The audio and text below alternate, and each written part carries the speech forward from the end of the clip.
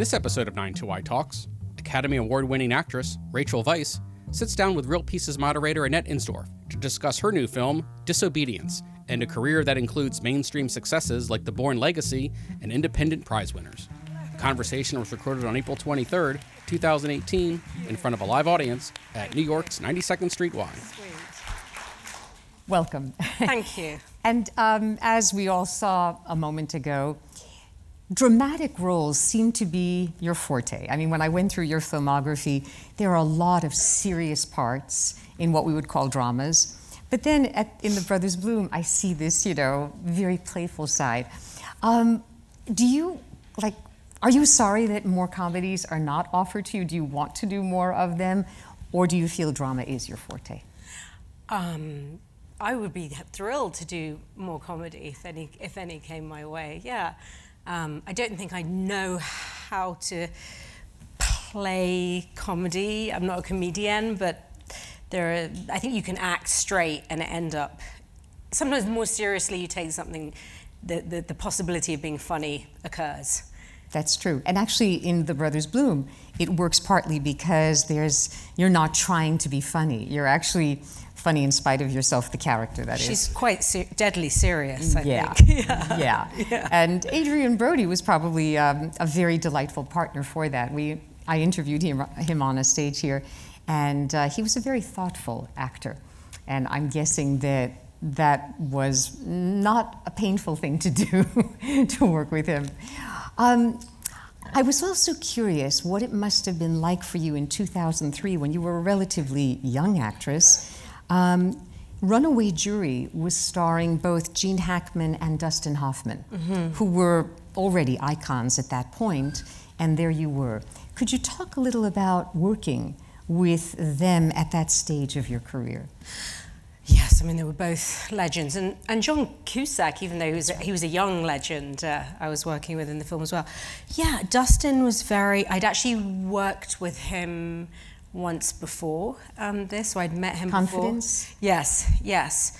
And he's the kind of actor, he's wonderful for other actors because he'll be off camera and he'll start improvising with you and say things to get reactions or make you blush. Or I remember actually it was in Confidence, I had to say something, I can't remember what the line was, I had to say something to him and my character was not particularly into him in any way.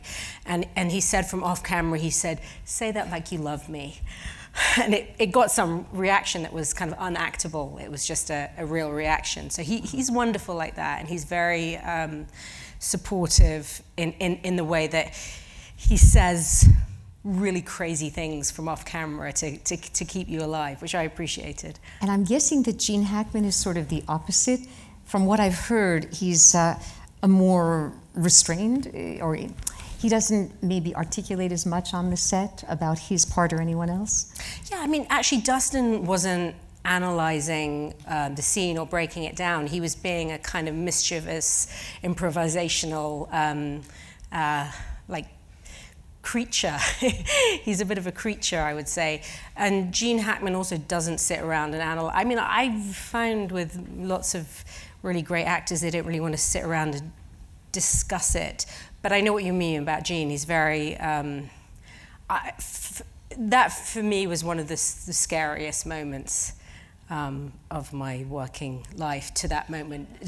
Trying to be tough to Gene Hackman was really, it sort of seemed preposterous. Luckily, it was very scary for the character too. It was a put on. She was pretending to be this tough chick and really she was petrified. So in a way, it was close to what was happening. But he is, I don't know, Gene Hackman to me is kind of, I worship him.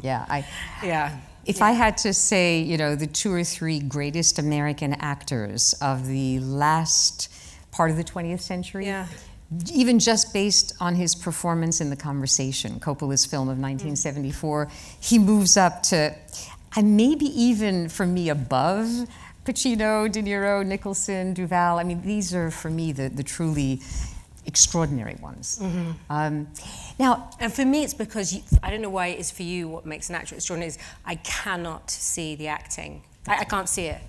And there's even though he is not that character, he is that character in that moment, and I can't see any separation.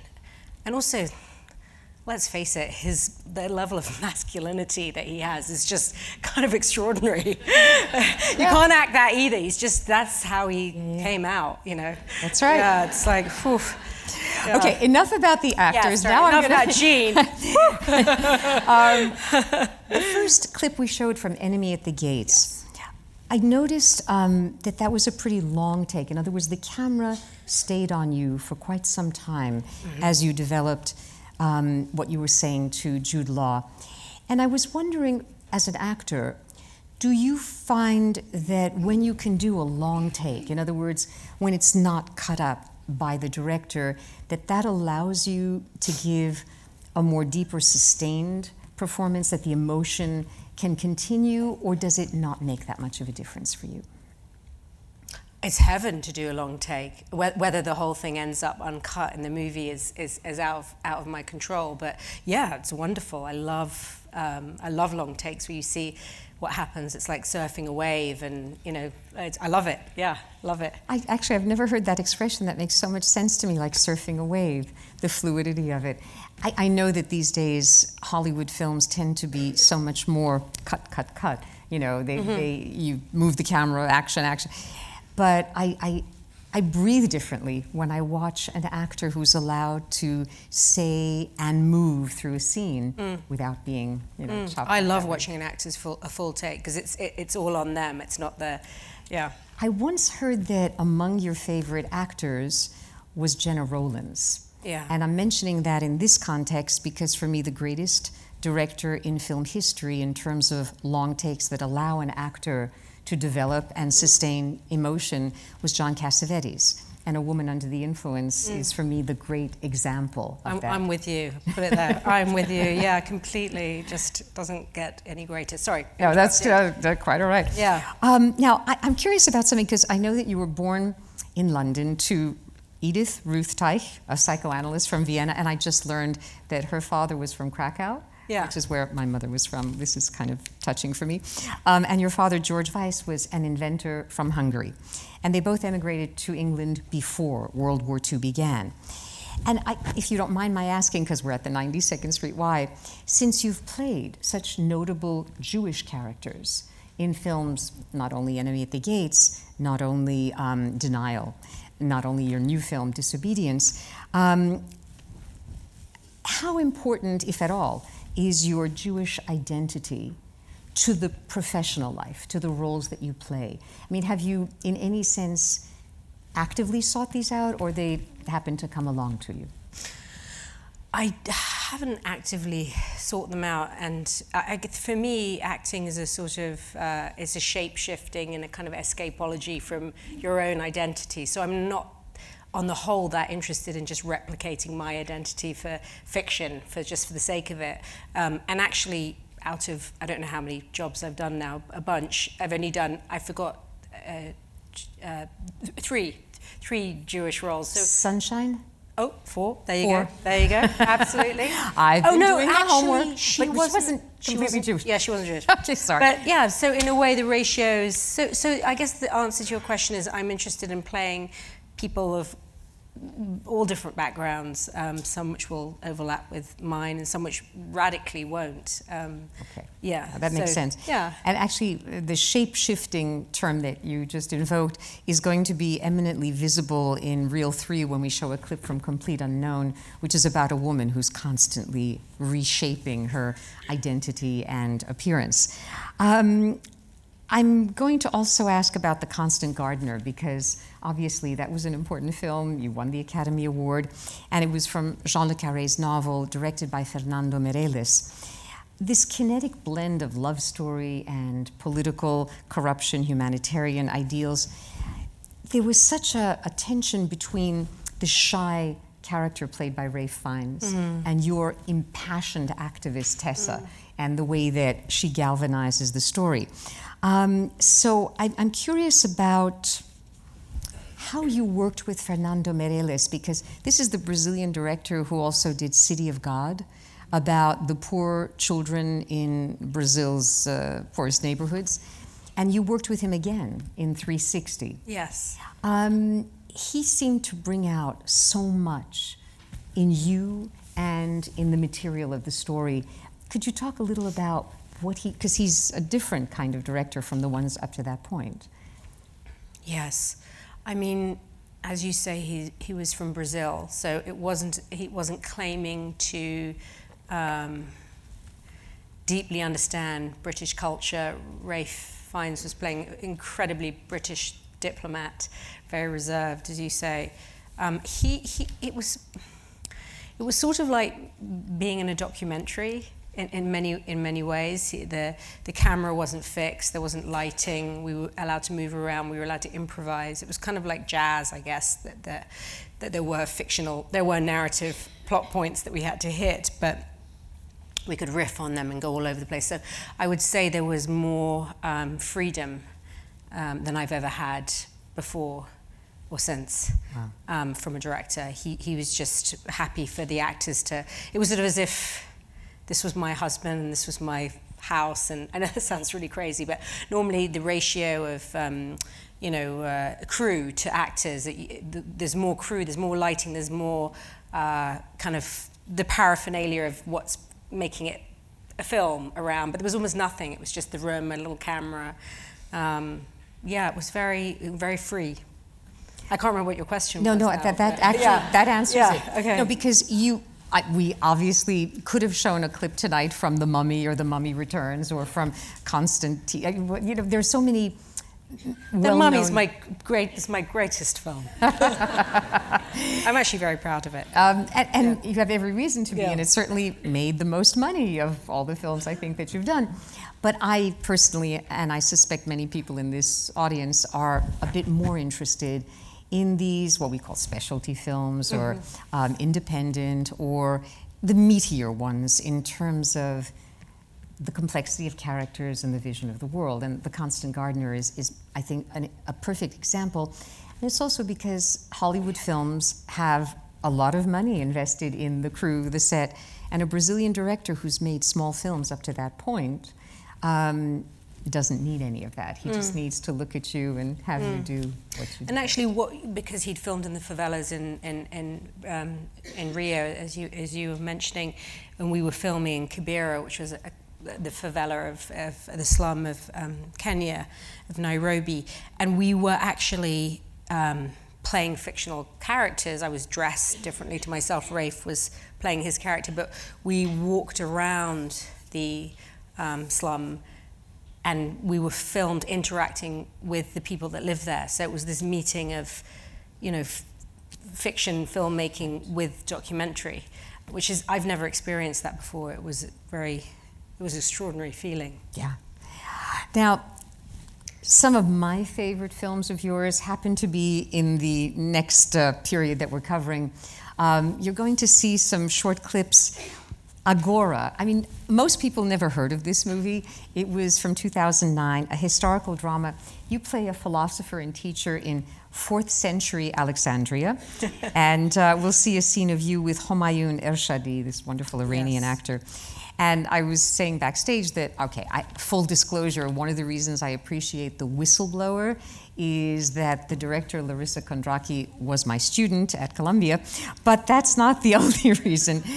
This is a film based on the true story of a Nebraska policewoman who served as peacekeeper in post-war Bosnia and confronted the UN for covering up a sex scandal, sex trafficking of young women. The third film, or the clip in this group, it's from a movie that I never heard of until I started doing my homework for tonight. It's called Page 8, and it was written and directed by David Hare for British television, and it co-stars the sublime and self-effacing Bill Nighy. We're going to take a look at these 3 clips and then resume the conversation. So reel 2, if somebody could put the clips on.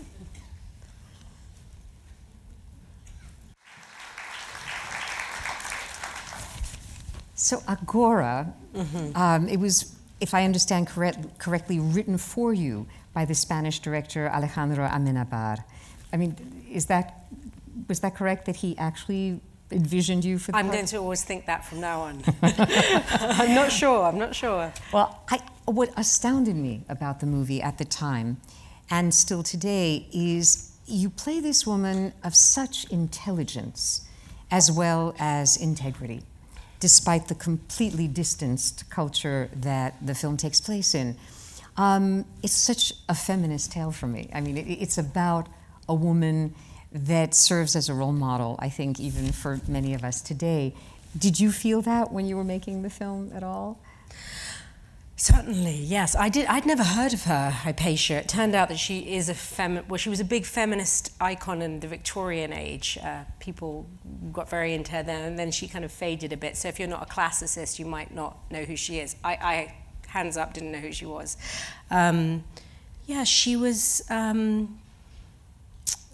She was an extraordinary teacher, and Amenabas kind of, it's possible that she figured out the heliocentric model. She figured out that my science is really rusty, so I really brushed up on it like that. Yeah, that the Earth isn't the center of the universe. The Earth goes around the sun. There we go. That's what she was explaining. But we don't know for sure. There was a guy called Aristarchus earlier who'd posited it. But obviously, if for the birth of Christianity had just happened, and that was just not okay. As you know, even later on, Galileo was, not cool even in the 1600s. But yeah, she ended up dying for her belief. She wouldn't recant.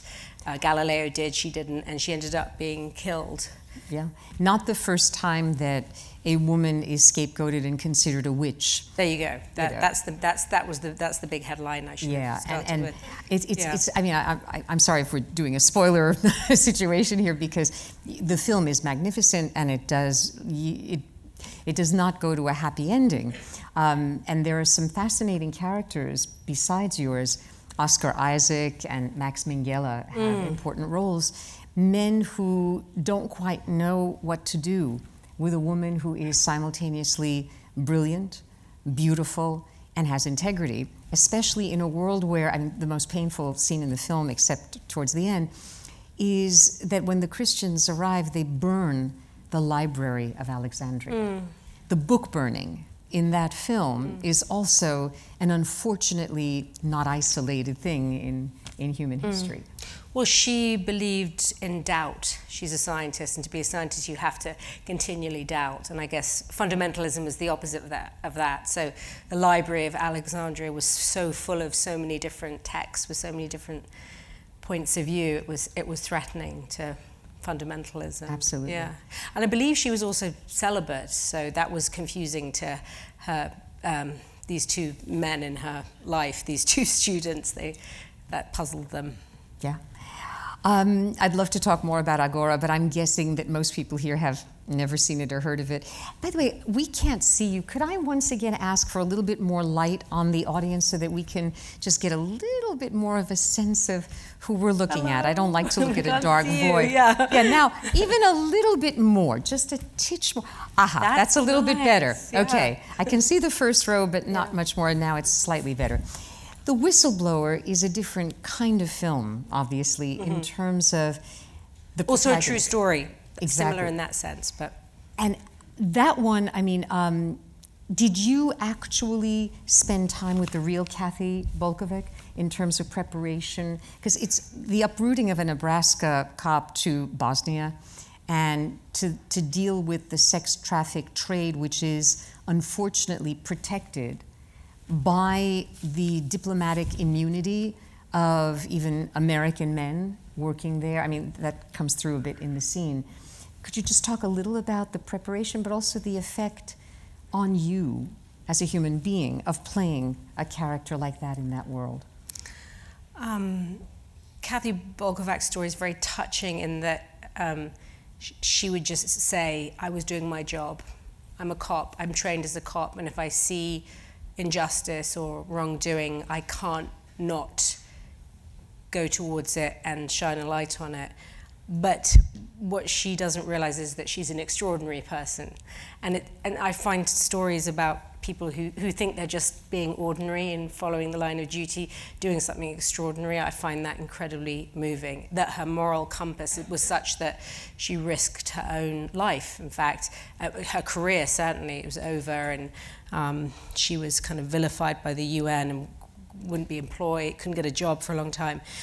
But yeah, she risked, it wasn't a question to her that she had to do the right thing. She found that the UN was sanctioning these basically sex slaves that were being brought over the border for UN soldiers to use, I suppose is the right word. Yeah, so it was very moving. I didn't spend time with her in advance of the filming. She came out about halfway through. I didn't want to do an imitation of her. We're not physically similar in any way, and she's very blonde, and I just thought it doesn't matter, I just want to get her spirit. So I hope I got her spirit. It feels that way to me. And one other thing to mention to this audience, Kathy Bolkovic brought this to the UN High Commissioner, the full title, UN High Commissioner for Human Rights, Madeleine Rees. And she's played in the film by Vanessa Redgrave, who is, for me, one of the truly great actors of our time. And Rees is the one, Vanessa Redgrave's character later says, immunity, not impunity. The UN was formed out of the ashes of Auschwitz, which is a fascinating thing to hear out of Redgrave's mouth, in particular. And I remember watching that film, and it was one of the many things that struck me in terms of the resonance beyond the immediate movie, because obviously each of you was putting so much of yourselves into a story that most people didn't know and would otherwise not be told. You had, I think, 2 or 3 scenes with Vanessa Redgrave. Anything special about that? I just admire her so much, and I was curious if that was a part of the film that meant a lot to you. Doing some scenes with her, very much so, yeah. I mean, talk about watching someone surf a wave. It's just, she just follows her instinct wherever it takes her, and she's completely daring and bold, and again, cannot see the acting. I couldn't see where her and the character began and ended. She's fearless and powerful, and yeah, she's really wonderful to be opposite. Yeah. You know, obviously, I hope you're all aware of the manipulation that I do with these evenings. I'm so desirous of everybody going out after this evening, and you know, whether it's Netflix or Amazon Prime, whatever, to see these movies. Because when we give clips, it's like a tiny taste from what should be a really sumptuous meal, and every single one of these films deserves, you know, 2 hours or so of your attention. The Whistleblowers, I would say, is a good one, yeah. Of the roles that you've played, would that be one of the Definitely, key? Yes. I'm glad to hear that. I think it's a wonderful film. And David Hare, he also wrote the screenplay of Denial, which we'll see a clip of in a moment. And he directed, in fact, that one. Page 8, he wrote and directed it.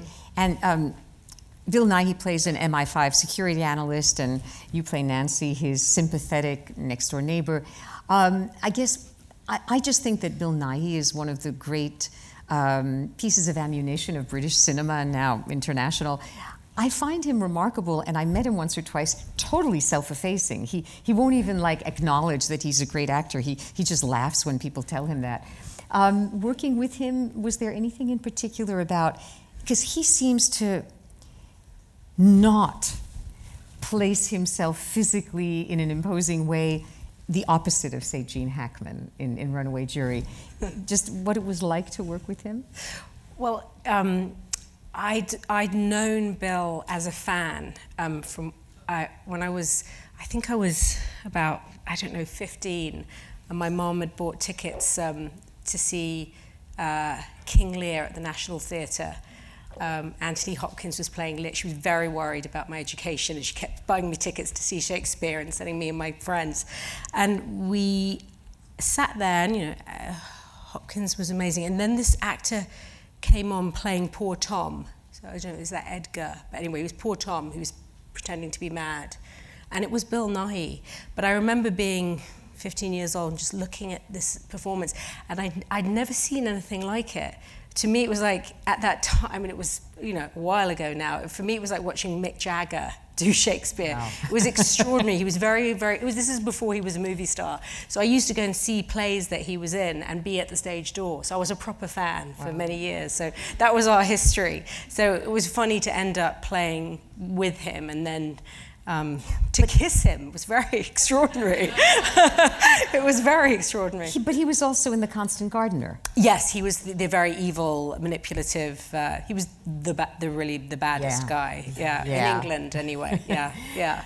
I didn't actually get to be. I wasn't in that scene because I was dead. The character. But I know exactly what you mean. It's as if he's sort of vacating his physical space as he's there, which is it's a very English kind of thing to do, to say I'm here but I'm not really here but I'm here. It's a dance. It's a kind of it's a dance of the seven veils from a gentleman. And very different from Ralph Fiennes, who also was in The Constant Gardener and has a small part in Page 8, but his character is very much a heavy. In Page 8. In Page 8. Yeah. Mm. Yeah. Okay, so for the last group, because we do want to get to Disobedience, which is opening Friday, but I feel obligated to show you the way that this 25-year career has evolved with such nuance, and there are real variations in the kinds of characters that you've been playing. So we're going to begin with what I gather is your own personal favorite, The Deep Blue Sea, Terence Davies' film for which Rachel Weisz won the New York Film Critics Award for Best Actress, and it co-stars Tom Hiddleston. And then one of your biggest commercial successes, The Bourne Legacy, where your character and Jeremy Renner's are smart, sympathetic victims of a secret U.S. government agency, employees deemed too dangerous to live.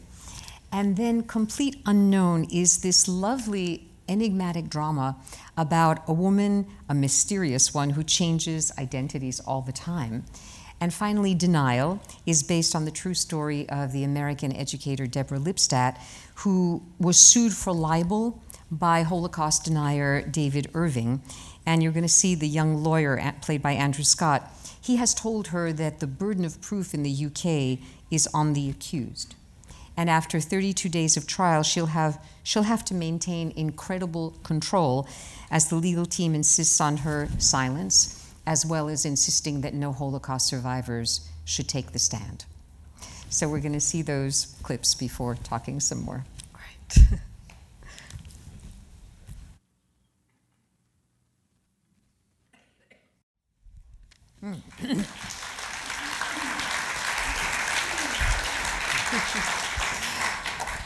There is so much rich work, and much of which we couldn't even show because we don't have enough time. The Deep Blue Sea, I gather this is very close to you, and I'm curious what it was about, the story or the making of the film, that makes it one of your favorites. I admire Terence Davies, the director, as an artist. He tells. I love the House of Mirth, for instance, that he did before this. I love all his films. They're very controlled environments. They're very stylized. It's the opposite of the Fernando Meirelles experience. Right. Completely the opposite. So you're stuck in the center of the frame. You can't move. You can't. You have to find the freedom inside. You can't. There's no physical freedom. And I guess the feeling I had working with him was that's probably what it felt like to be a woman in that period, struggling for freedom, struggling to love the man she wanted to love, to leave the man, her husband she didn't want to be with, to try and make her own life. And there was something about her search for freedom and the way Terence filmed it, where I felt very restricted, that for me just made a cocktail of something extraordinary. It's also a great Terence Rattigan play. I mean, there was a lot there in the text. Wow. That's fascinating to me, though, because I confess it's rare that I hear an actor say that the constraint was the challenge that was desired, because you have to find something inside if you're not being allowed to express it physically? I didn't know I desired it until it happened, but I became desirous of it. Well, you use what you get, I guess. Absolutely. It's the best way to put it. By contrast, the Bourne Legacy is a very different kind of motion picture with a lot more physical violence, externalization of it. Roger Ebert wrote about the film, "The Rachel Weisz character spends a lot more time on screen than females are often allowed in action movies, even though she isn't used for sex appeal," unquote. And that, for me, is a rather important point. I mean, would you agree? Did you feel in this film that in an action movie you were getting to play a different kind of female character? I don't know. I don't know if I thought about it. I suppose, to go back to The Mummy, that's a librarian in an action movie, which to me seemed quite an unusual combination. But she's a doctor. So, I don't know. I haven't really thought about it.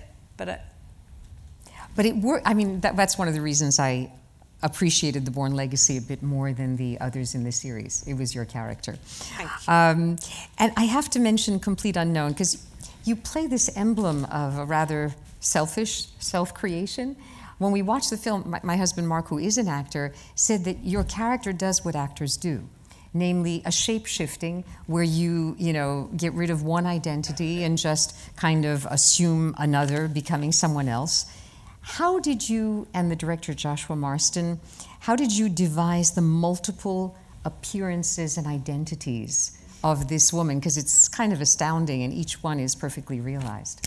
Well, in terms of the writing of the characters, Josh Marston wrote the script, and he and his co-writer Julian Shepherd spent however, there was a lot of thought put into the different characters that my character had become. I mean, how she's different from an actress is that I go home at the end of the day and to my ordinary life, but this character actually lives these characters full time and then disowns them and becomes another one.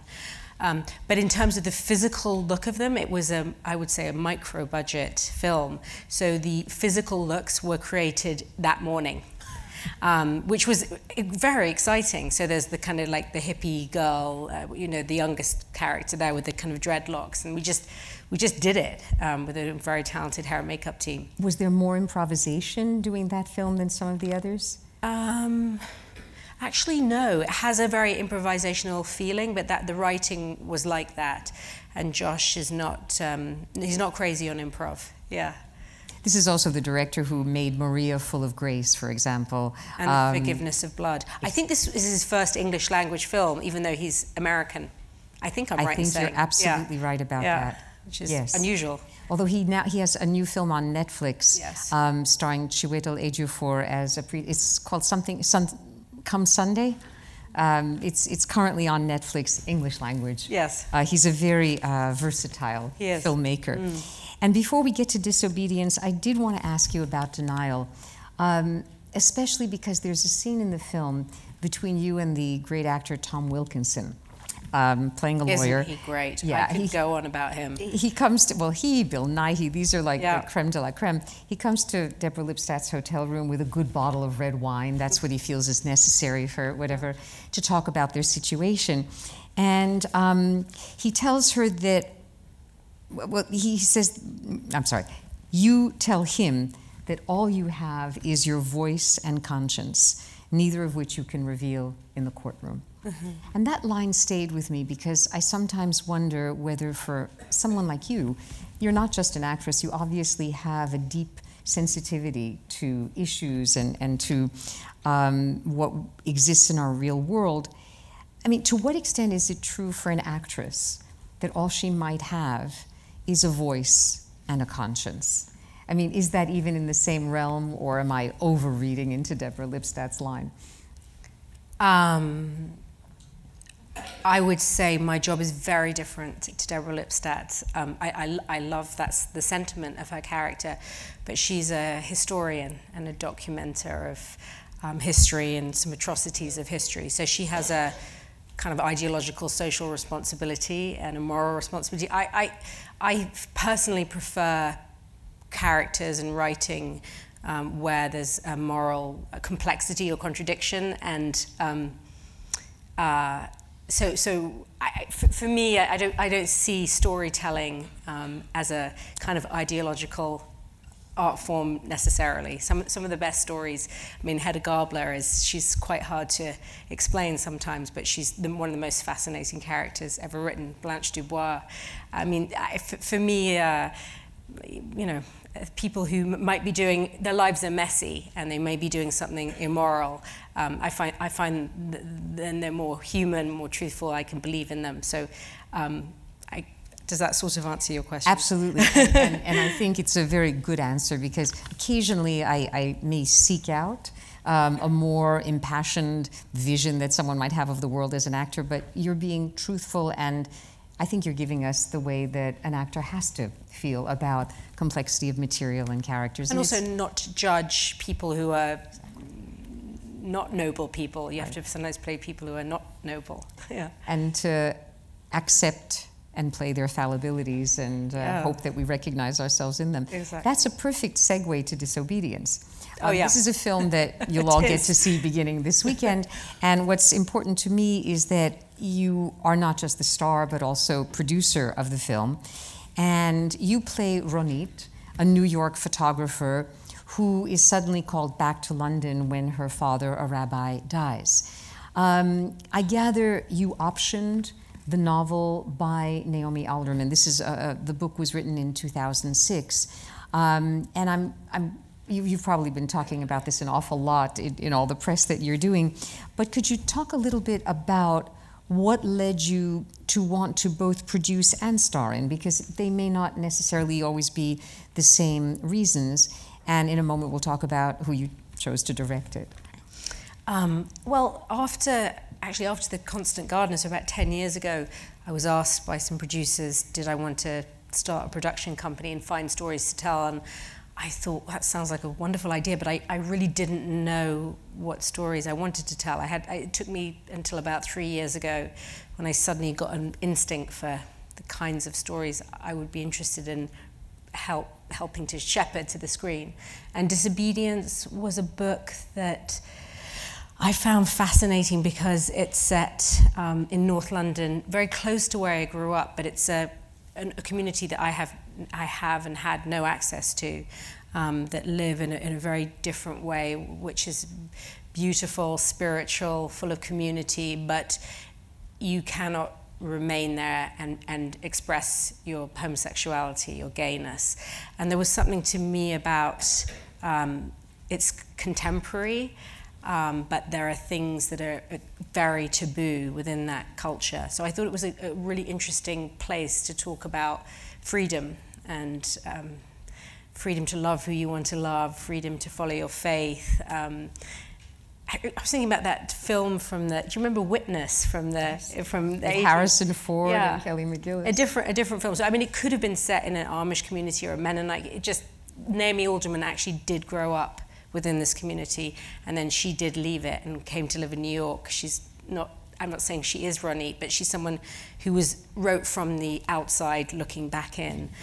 So there was something about the story that fascinated me. I love the title, I love what it's about, I love the idea that to be disobedient can be existentially incredibly important and a moral duty in a way for your self-determination as an individual.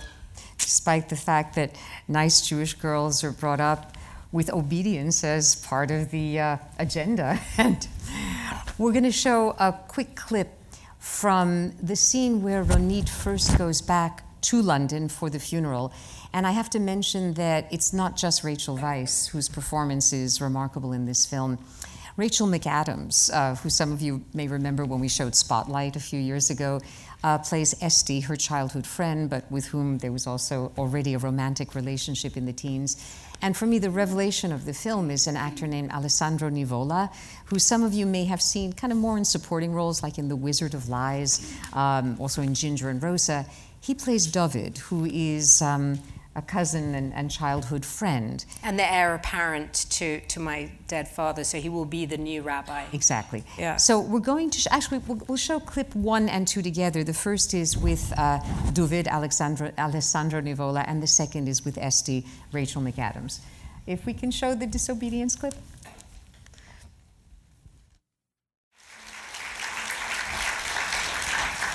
I agree with you that Alessandro Nivola is, just extraordinary, as is Rachel McAdams. Yeah, neither of them English, neither of them Jewish, and they really became something. They changed their DNA.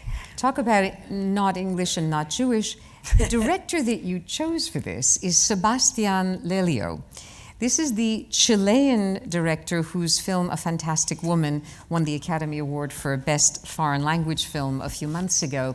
And previously, he had made no English language films, but Gloria was the one that put him on the map, a Spanish language film that he has been making now, a remaking in English with Julianne Moore. Now, I know that your producer with you, Frida Torres Blanco, the two of you somehow came upon Sebastián Lelio. I mean, he's Chilean, not Jewish, never made a film in English. I don't even know what his religion is. Could you tell us about what made you go for him? Raised a Catholic, like most people in Chile. I think maybe lapsed. Heterosexual. So there's no overlaps with the themes of the story. Frida knew him. She's Mexican, so she has a huge Latin American group. She has relationships with these directors, and I saw Gloria, and I immediately felt he would be the right person. Do you want me to say why? Sure. Because, have you seen Gloria? Yes.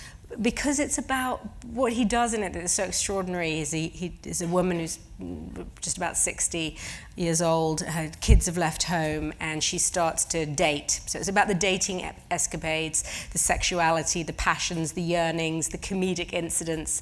It puts a 60-year-old woman front and center as a sexual being with appetites. And most films that I've seen, a woman that age would be relegated to the margins of storytelling and would be auntie, granny, whatever, and the way he put a woman's subjectivity front and center like that, women who are normally marginalized in stories, I just felt he would have some kind of empathy for this story about, in the main, these two women's relationship with each other, but also the man in the story too. And he really balanced it's a three-hander, and he really balances it so it's three people's points of views. And there is, unlike in Constant Gardener with Bill Nye, there really is no antagonist.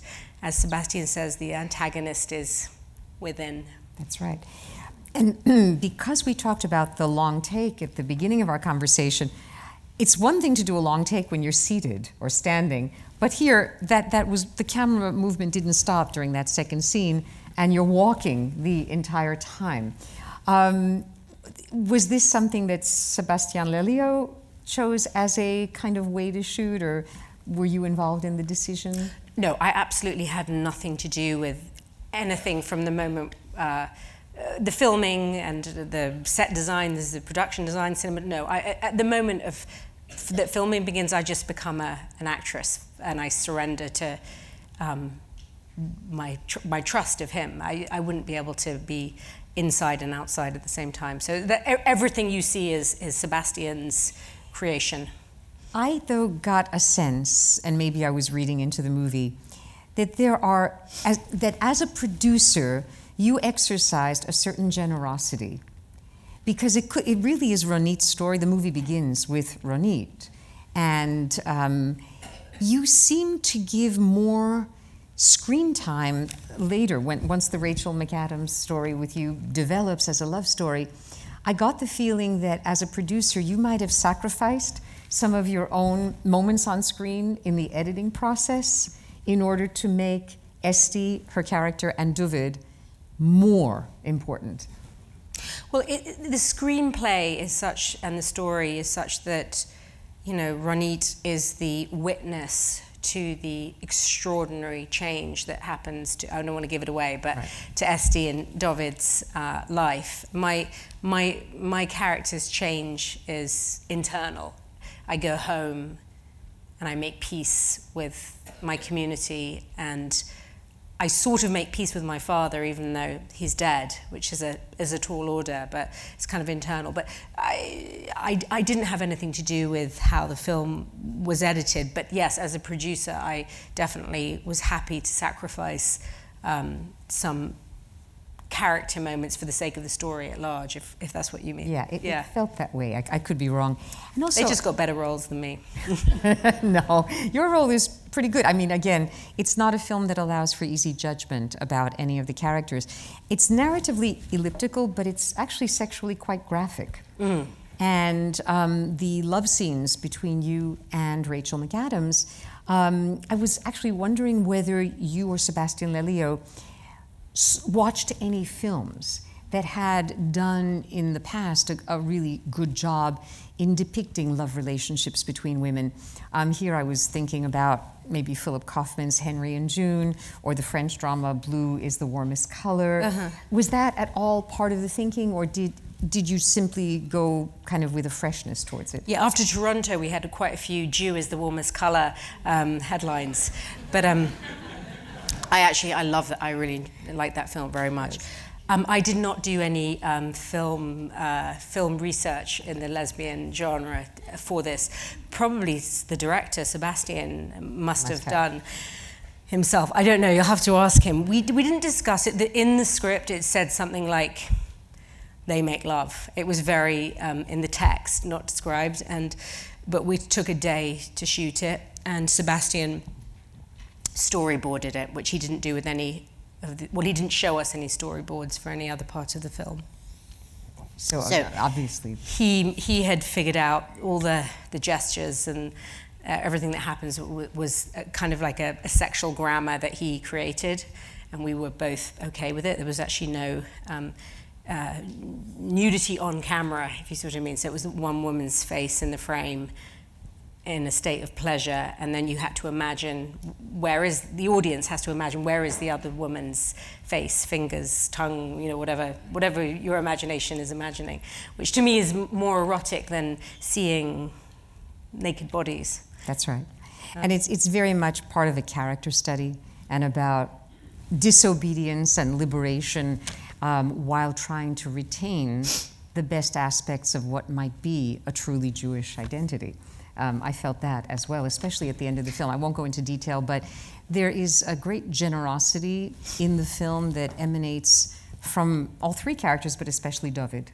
Oh, yes. And that to me was, I just realized we have gone, we were supposed to have a few minutes for audience questions, so I'm going to stop whatever I was going to ask. We're going to raise the lights slightly so that we get at least maybe 2 or 3 quick questions before we allow the wonderful Rachel Weisz to end what has been a very, very long day of publicity. Oh. If we could raise the lights some more, we just have about 5 minutes, but we will try to take a question or two if somebody has a hand that is raised somebody that I can see. There. Thank you.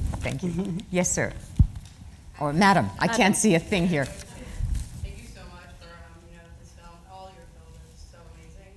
Particularly Disobedience. I've read the book, and I'm looking forward to seeing the film. And I am somebody from the Orthodox community who is gay, and growing up in that way is very difficult. So I guess where my question really lies also, I don't want to give too much away with the book because I've read it.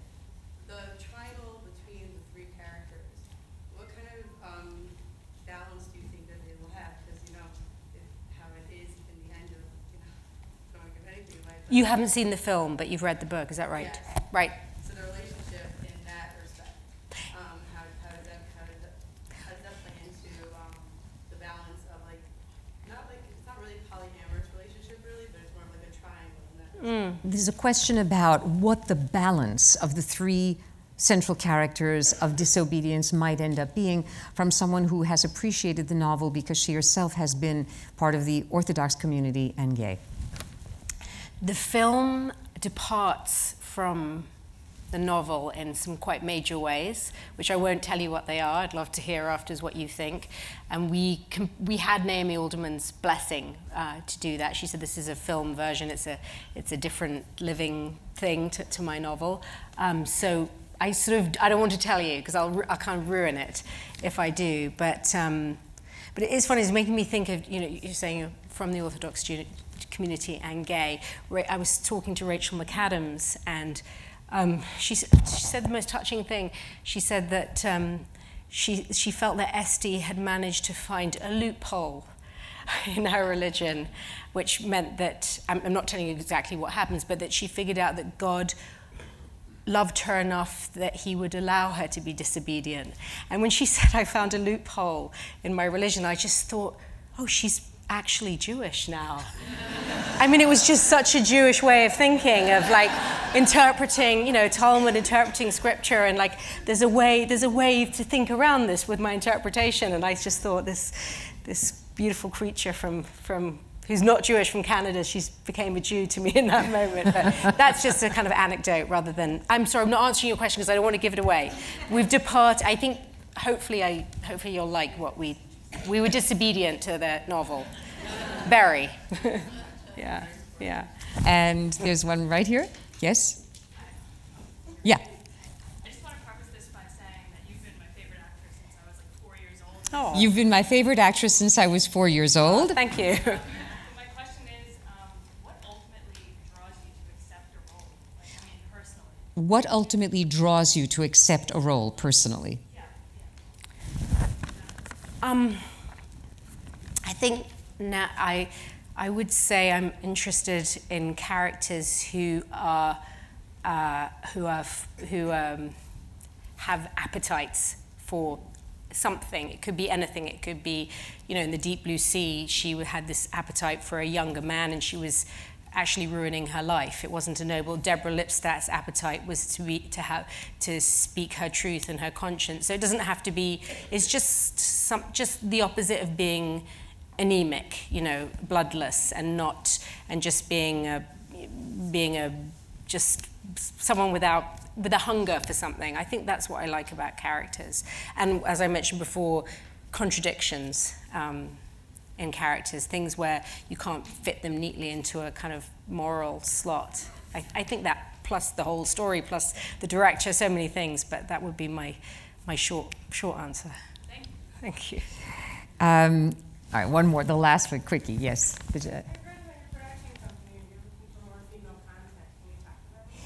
I read that your production company is looking for more female content. Can you talk about that? Your company is LC6, right? Mm-hmm. LC6? Yeah. That's the name. My company is me, basically.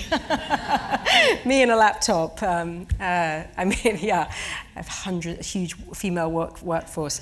No, I find it funny. It's a really valid question and an important question now, and I think it's very relevant, but people are hoping to tell more stories with women's subjectivity examined, written by women, with a woman director. I do always find it really absurd that we have to talk about female content as if, we're some outlying endangered species. I'm sort of overcome by the sense of absurd at this moment. But yes, we're half the planet. We live from our own subjectivity, and we're just very, very different, I think, to men. I love stories by men, about men, with men, but I mostly can only play women, so it's also, sort of just what I can, I'm limited in my role, so yeah. But yes, I'm always looking for stories about women. I'm sorry, am I being, not answering? No, that's a valid answer, but I read that you're in pre-production on James Miranda Barry, the story of somebody who was born a woman, Margaret Bulkey, but lived her entire life as a man, so that she could indeed study and practice medicine. Well, there is that other option, just to play a man, but that's a true story. It was women couldn't go to college, let alone be doctors in the early 19th century. So yeah, she was a very fine surgeon. I'm looking, but she was a woman, Yes, clearly. Well, I know that we have more questions for you, but I just want to say how grateful I think we all are that we get to see not just your passionate, warm, vibrant, living characters on screen, but the obviously human source of all of those roles. Oh, thank you so much, and good you, luck Annette. with Disobedience, and thank you for being Thank you. I give you a kiss. Thank you. You're very lovely. Thanks for listening. 92Y Talks is supported by a generous endowment established by Daphne Recanati Kaplan and Thomas S. Kaplan. You can subscribe to our podcast on iTunes and find more great conversations at 92yondemand.org.